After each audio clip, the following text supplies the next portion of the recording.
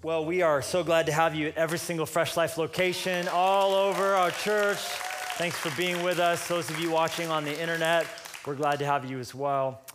We just finished a series of messages called Rock and Soul, and so good, so much fun. But where the series ended, we were left ejected on the back, at the back end of Psalm 23, sort of in a place of tension. Because what David told us at the very end was that he was really looking forward to dwelling in God's house forever. But we were forced to try and reconcile that a little bit with the fact that he also, in the Psalm, said that he made it his goal to live his entire life out, all the days of his life, in God's house. And we were forced to sort of figure out what that means even, because if when he was going to die and leave this world, he would go to God's house, how would he live his whole life out in God's house? And the way that we sort of reconciled that is that God's rich and has two houses. He has his house in heaven and he has his house here on earth. It's his investment property. He spent the blood of Jesus Christ so that we could have a home away from home. And that is my favorite way to think about church. It's heaven's our home, but this is our home away from home. If you're with us for the first time, welcome home. We're glad that you are here. But the tension comes in because when we get to God's house in heaven one day, the living conditions are going to be very different in the sense that there's no danger. You'll never have to lock your door in heaven. Thinking about all the difficulties being gone from this life. And that's going to be a marvelous thing. But living in God's house here, living in this present world as it is, well, all of us, we face storms in this life. We face difficulty in this life. And if you have a Bible, jump into Romans chapter 8, because I feel what God would have us to do this week is to really live there. God just has been speaking to my heart from his word about the tension living but from in this home away from home with our hearts set on heaven. And how do we deal with the difficulties that we still have to face that will one day be eliminated, but right now they're still all up in our face. I'm calling this message Tornadoes and Potatoes. That's the title of my message. So Romans chapter 8, it's a powerful chapter. You should, if you haven't, spend some time in Romans 8. It's like the Swiss Alps of the Bible, this chapter. It's ridiculous. It's just, you look at it, it's like mountaintop, mountaintop, mountaintop, mountaintop. I mean, all things work together for good for those who love God and are called according to his. It's ridiculous. We're more than conquerors. He who gave up his son, shall he not freely give up all things? He's arguing from the greater to the lesser. If God plundered heaven and stole the most precious jewel in his display case, his own son, how can we hesitate to ask him for anything lesser than that? For anything we could ever need is lesser than God's son. And therefore, if God gave us the greater, we should never wonder about the lesser. Someone once said, if God gave you a diamond and you were walking out the door with a diamond and you turn back and say, could I get one of those velvet boxes to display my diamond in? Is he going to scoff at you? If he gave you a diamond, he'd be like, yeah, here's 50 of them. You want one for every day of the week? I got one for 7 different colors. You could one for Sunday and one for Thursday, right? Like, you never have to worry, like, should I pray about this? Like, if he gave you the diamond, he's going to give you the box. Come on, elbow your neighbor, tell him he's going to give you a box. All right. So there's lots of great stuff in Romans 8. And what we find in verse 18 is potentially the most helpful for the dilemma that I just presented you with.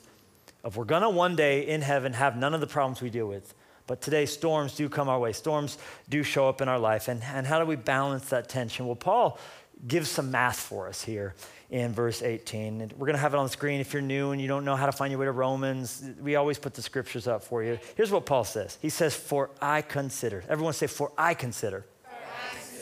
That the sufferings of this present time are not worthy to be compared with the glory which shall be revealed in us. God, I just pray you'd speak to our hearts, you'd open our eyes, you'd save those who need saving, you'd heal those who need healing, you'd encourage those who need encouraging, and I pray you'd give us all strength, straddling these two realities. And I pray this in Jesus' name, and everyone said together, amen. Paul has been up until this point discussing the suffering and the glory that we experience as God's children. And they both come.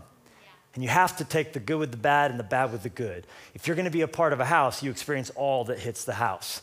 I mean, think about it. If you live in my house and we do life together in a home, as a child, as a parent, as a sibling, you experience everything that each of the members of the family bring into the house. If somebody gets sick, generally speaking, it'll sweep through the whole home. And that's been Jenny and I's experience for the past 11 years. One of our children gets something, we get something, and we get something, and our kids get the thing, and it's just kind of boom, boom, boom, like dominoes goes through the house. And that means that if someone in the home is in a crisis, I remember when I broke my leg, that affected the living experience of all of our home for a while.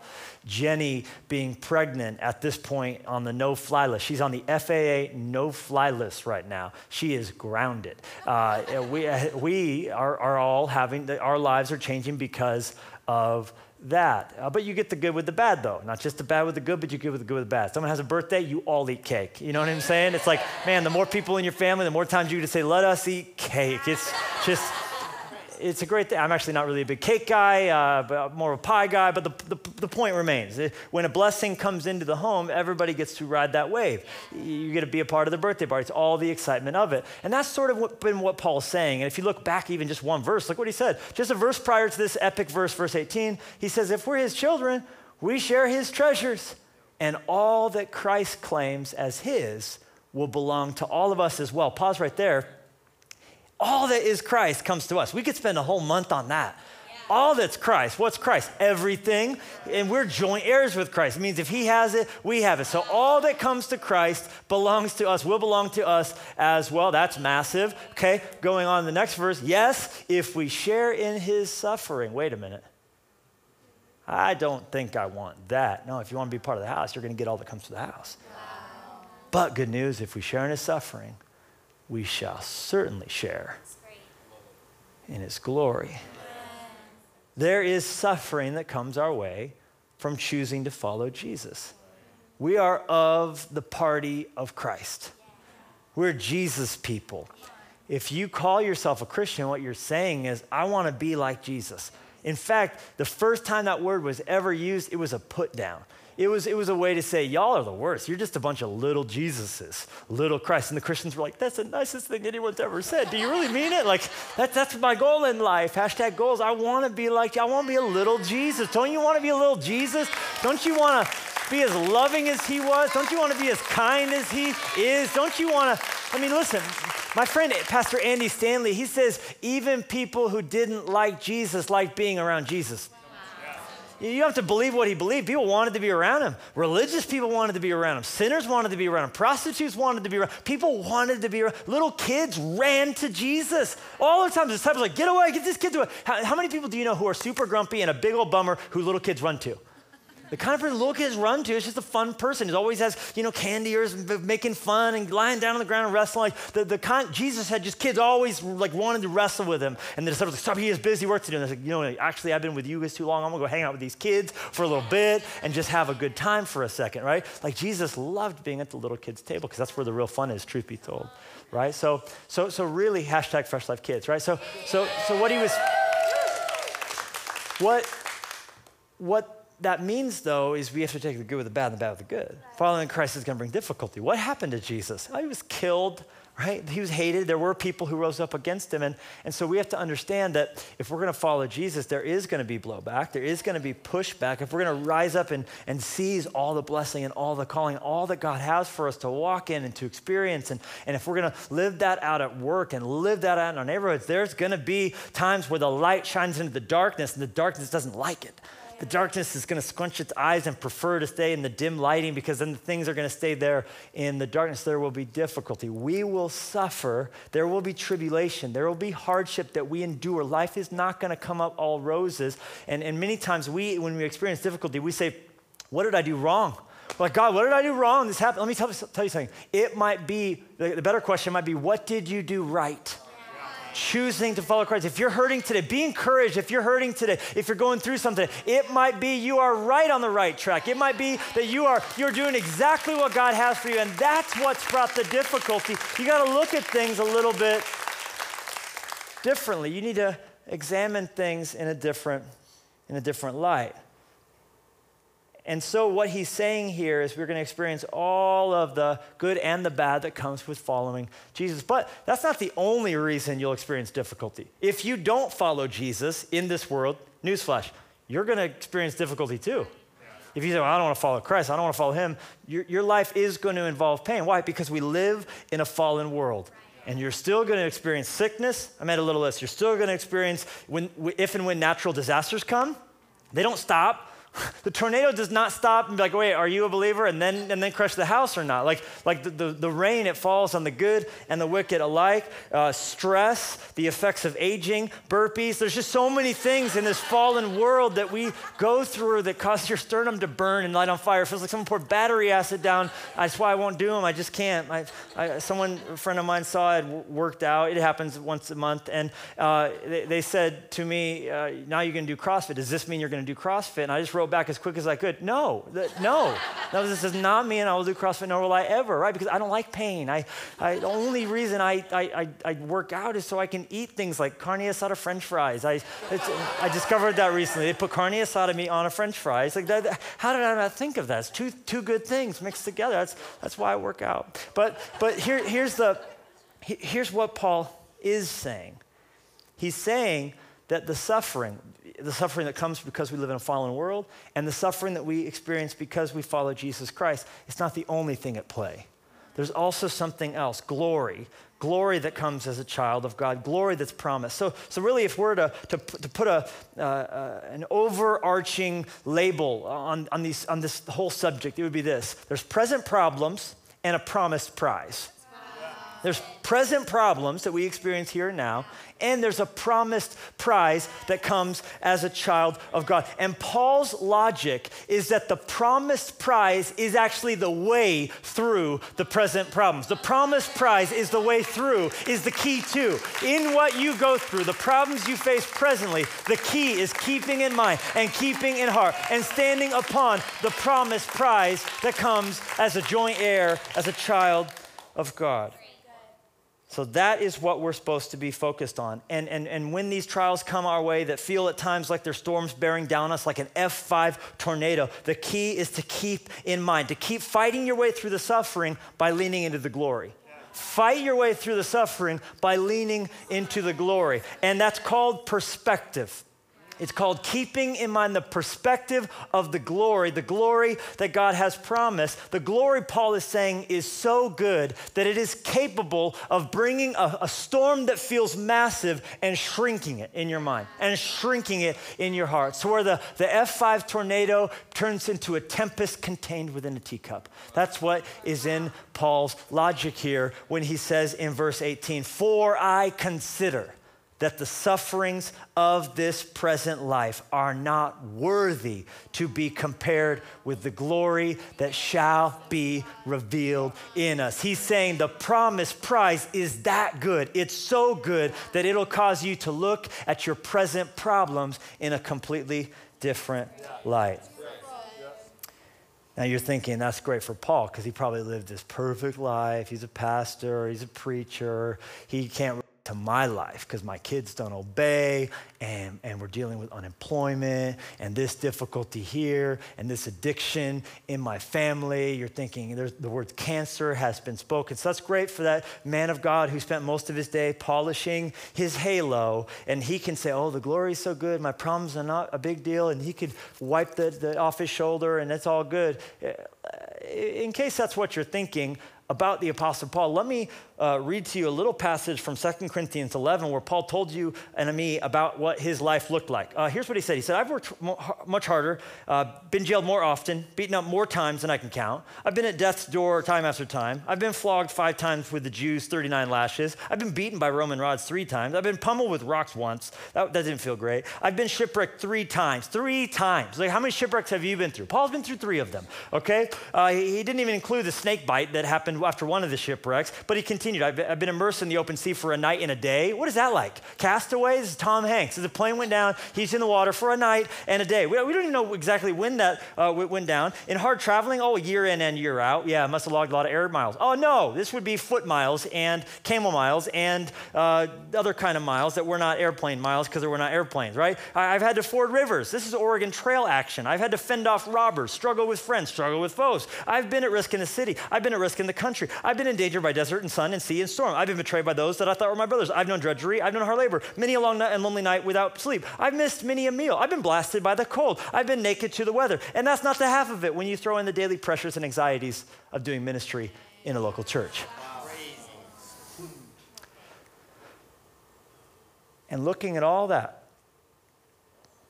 and looking at the fact that the way Paul left this world to go to heaven was him being forced to kneel so someone with an axe could chop his head off.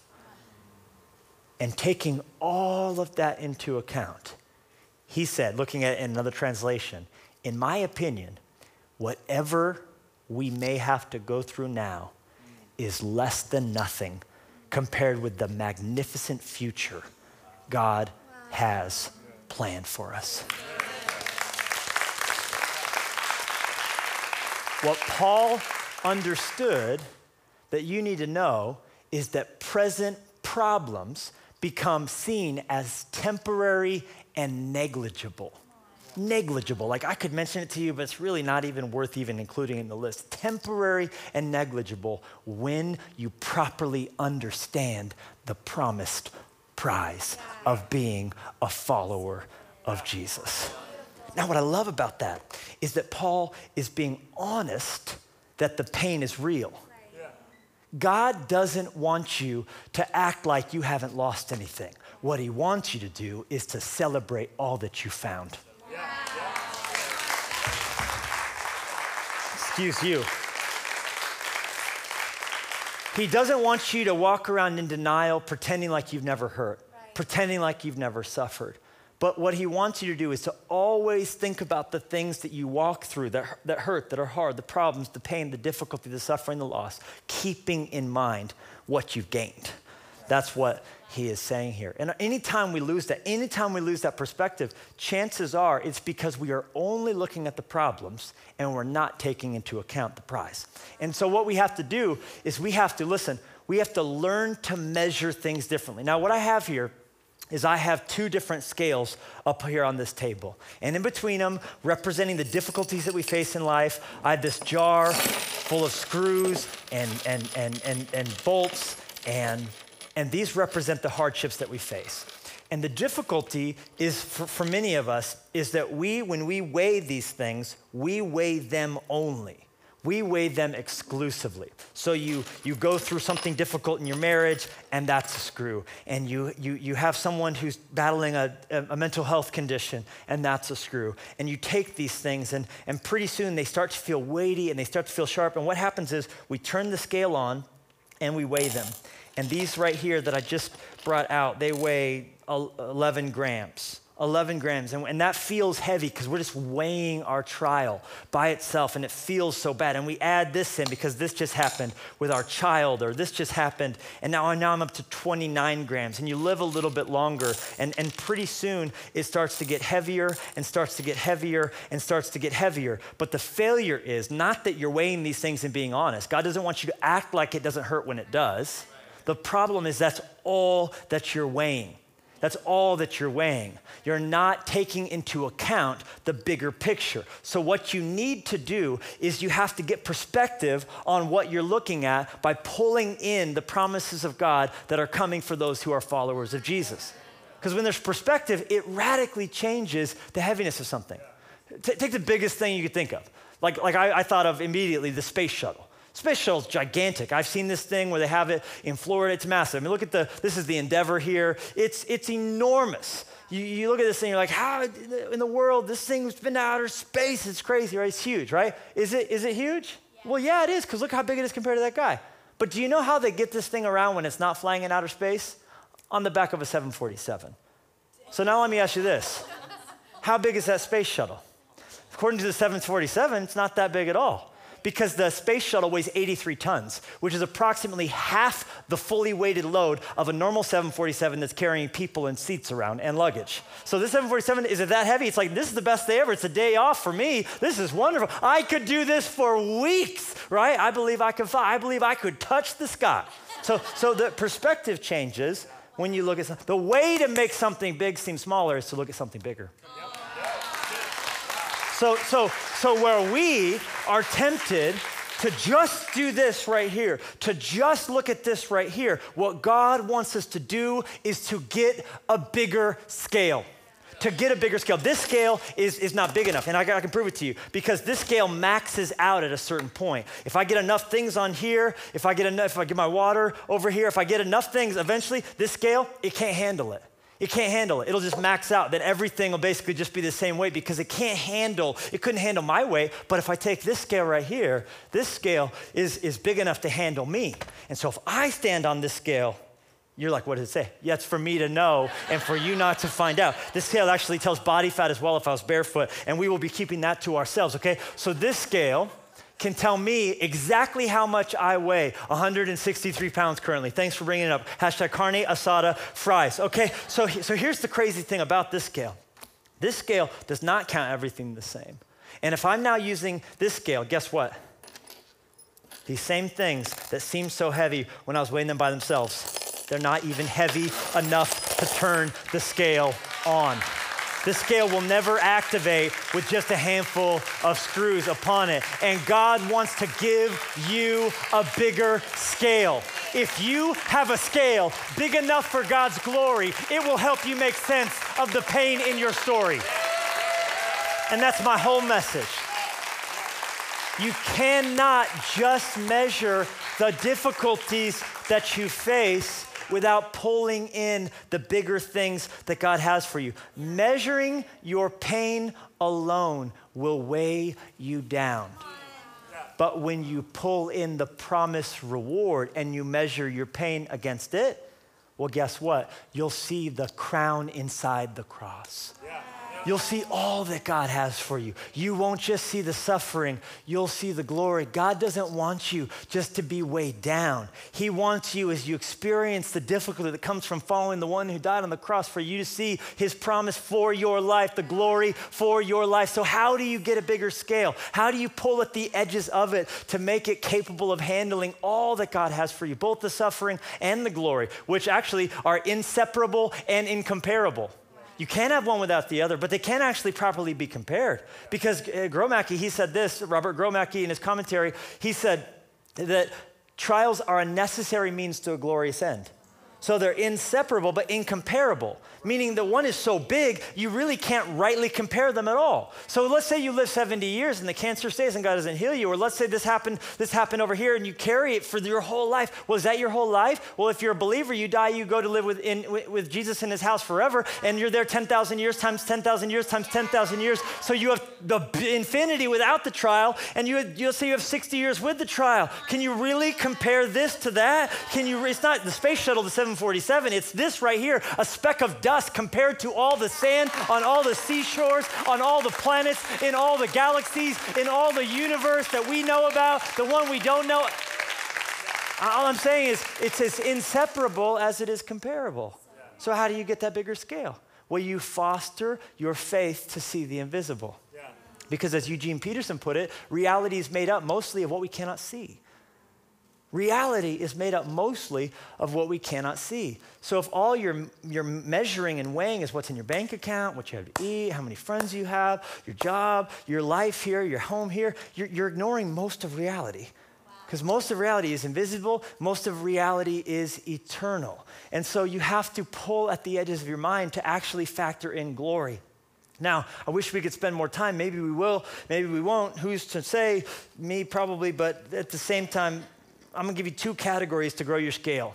Two categories, glory ultimately and glory incrementally. Glory ultimately and glory incrementally. Because obviously when we talk about the glory that will be revealed in us, if you read the rest of Romans 8, you're gonna read a whole lot about the earth groaning to be redeemed. You're gonna read about your heart groaning to be made new, that you're longing for a new body. Your body knows it was never supposed to get sick. It was never part of the original equation. You're longing for everything that's ever wrong in this world. Take anything you ever went, that shouldn't be. Anything that ever caused you to go, that makes my heart heavy. Those things are going to be made right.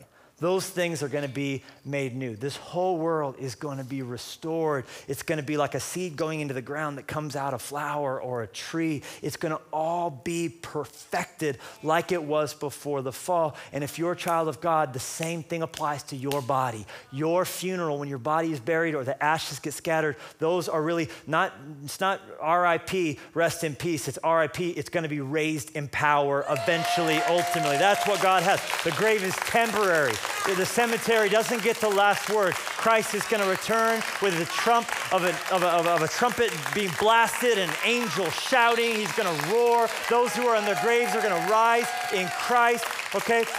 So glory ultimately, that's awesome. We should always think of these things. We can't think of heaven too often. But as we're weighing things, we also need to factor in glory incrementally.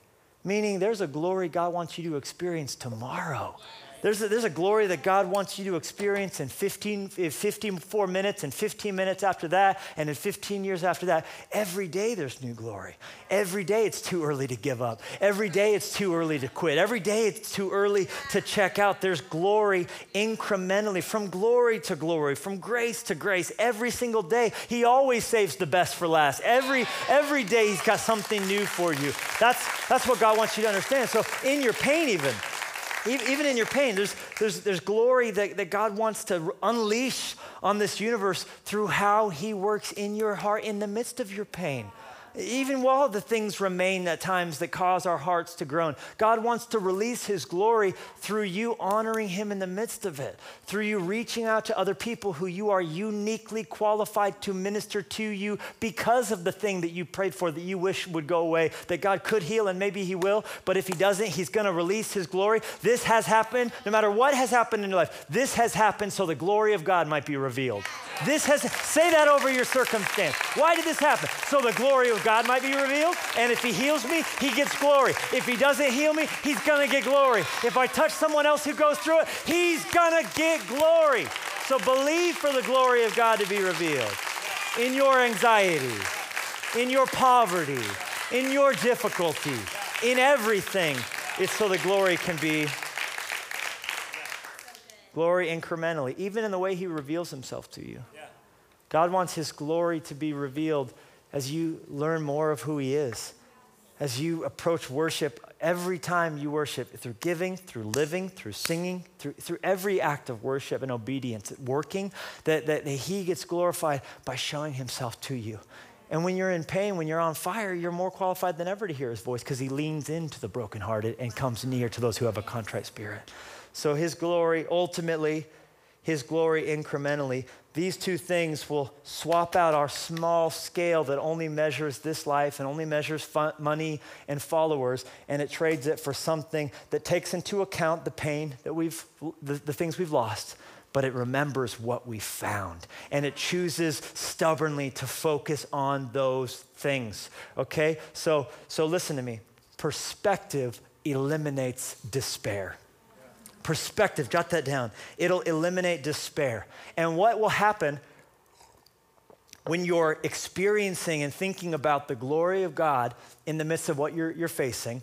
All of a sudden, the storm that felt so big, it shrinks down, doesn't it? It shrinks down into you can't think about a million years from now being more yourself than you are today and more strong and knowing Jesus more and then complain about something here. It just doesn't, Paul's like, I can talk about it, but it just doesn't even seem worthy to be compared. It just doesn't even make sense to even spend time worrying about it when so much better stuff is coming now and then, ultimately and incrementally, okay? So what happens when even an F5 tornado is barreling down on your life? Well, guess what? 2 Corinthians 4:17 says, these hard times are small potatoes compared. Come on, God wants to turn your tornado into a potato. Come on, he wants to, because of the coming good times. And God says over your situation, let the party continue. He's prepared for you. He's got this. He wants to work in your life. But warning, and we're about to shut this down. The worship teams can come up at every single location as we begin to move this to a close. Here's my warning for you. my warning for you is that perspective is relative. Relative, meaning it's fluid, not fixed. Your perspective's constantly shifting because of what you're choosing to look at. Take a phone. When you look at something and you tap something and the light comes in or it goes out, if you move, it changes. If you move, it changes. So the perspective is relative. It's fluid, not fixed. So you can't set it once and think you got it. Yes. If you look at something big, it changes your estimation of how big something else is. If you look at the Grand Canyon, that's a big hole. It's a big hole. But then if you lift your eyes to the stars, it shrinks the Grand Canyon. The earth seems big. It's a big world, right? But when you look at the Milky Way, our earth is this tiny speck going around, a tiny star in a tiny corner of this. So the moment you look to the heavens, the earth gets small. But if you look back to your problems and turn your back on God even for a second, the molehill will jump back into a mountain. So you look at your difficulty for too long and it'll jump back. So what you have to do is every day continue to focus on the glory and not just on the present suffering. You have to focus on the promised prize and not just stare at your present problems. Because here's the good news. Where God is concerned, what's next is always greater than what's now. And when we keep our eyes on him, we are opened up to the rest of Romans 8.